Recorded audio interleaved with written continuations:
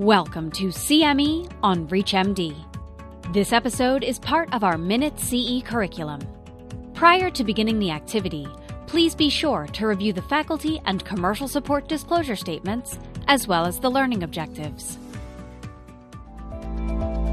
Hi, my name is Alicia Morgans, and I'm a GU medical oncologist at Dana-Farber Cancer Institute. I'm so excited to talk with you today about choosing between doublets and triplet therapy in metastatic hormone-sensitive prostate cancer patients, really considering what is the data.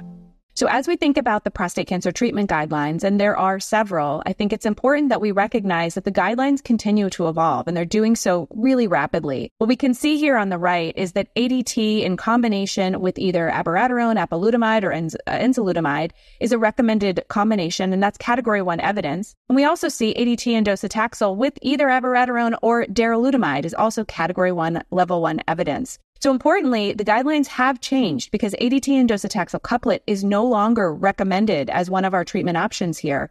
And we do have those 3 preferred couplet or triplet regimens. But if you are going to use chemohormonal therapy with ADT and docetaxel, why not just add abiraterone or darolutamide? And that's really the message here. Let's go through the data. So ADT and abiraterone has been recommended since the Latitude trial on the left and the Stampede trial on the right included patients with metastatic hormone-sensitive prostate cancer and showed that there was a survival benefit associated with adding abiraterone versus ADT alone in both of these trials. We also saw that there was an overall survival benefit to adding apalutamide or enzalutamide to ADT versus ADT alone in the metastatic hormone-sensitive population in the Titan, Arches, and Enzamet trials, as we can see on this screen. So really consistent evidence. We think about the triplet therapies in both the PEACE-1 and ARASCEND trials, which both included patients with metastatic hormone-sensitive prostate cancer.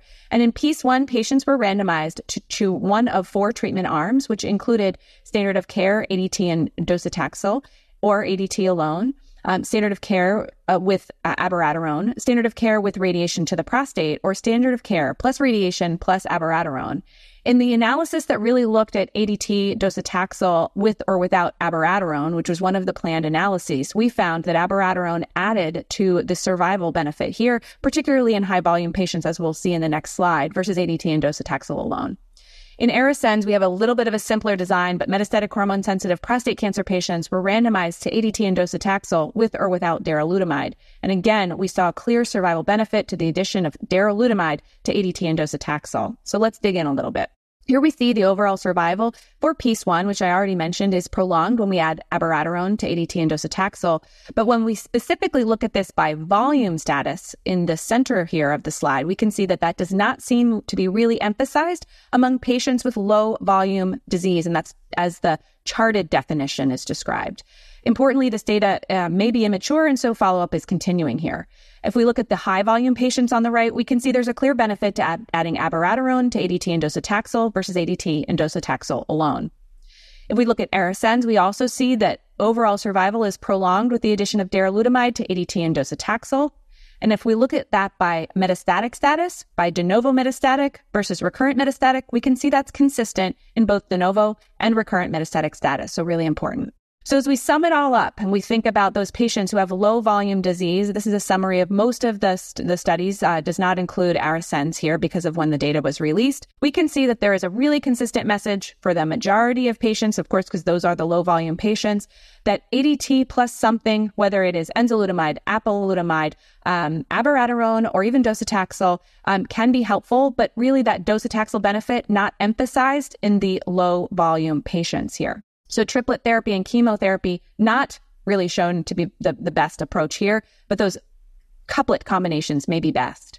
ADT in high volume disease really should be combined, probably in chemo-fit patients with a chemotherapy there, ADT, docetaxel, and either darolutamide or abiraterone, as we can see here, that consistent benefit across all of these. At a minimum, the couplets also beneficial in high volume disease. So if we draw our conclusions, triplet therapy is the best option for chemo-fit patients with high volume and de novo metastatic hormone-sensitive disease. We can consider it in low-volume patients who have high-risk features or really motivated patients. Couplet therapy is the best option for low-volume and recurrent disease and also the best for non-chemo-fit patients.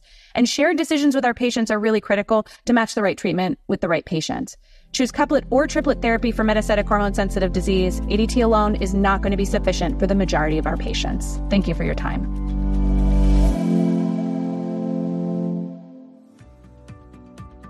You've been listening to CME on ReachMD. This activity is jointly provided by Global Learning Collaborative, GLC, and Total CME, LLC, and is part of our Minute CE curriculum. To receive your free CME credit or to download this activity, go to reachmd.com/CME. Thank you for listening.